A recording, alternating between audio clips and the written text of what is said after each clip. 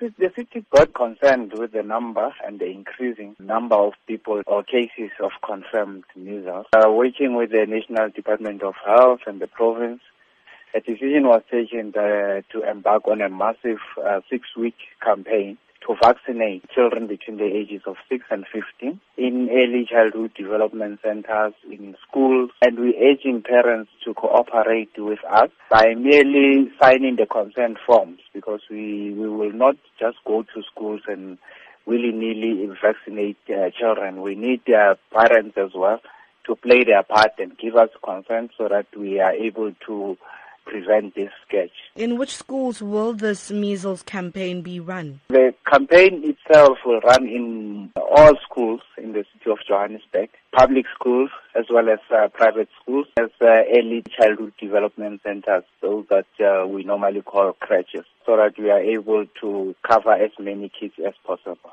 How are you encouraging parents to vaccinate their children? Through our social workers, we engage with communities, with parents, because in some cases where we found this to be happening, it's really in areas people would raise issues of religion as a stumbling block.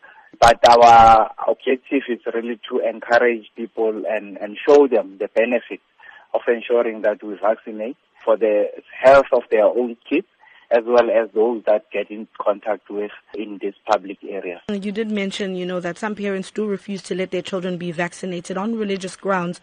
And what would you say to that parent to encourage that parent to get their child vaccinated? We know it's a struggle, but we will endeavor in our power to make sure that we show the benefits of a child that is vaccinated. But what tends to happen at times because of that, you find that because the child is not vaccinated, the child falls ill and the child loses a lot of time, cooling time, because they have to be off the school premises. But we encourage parents not to allow the situation to deteriorate to such an extent that the child falls sick and they can't be able to participate in the educational activities.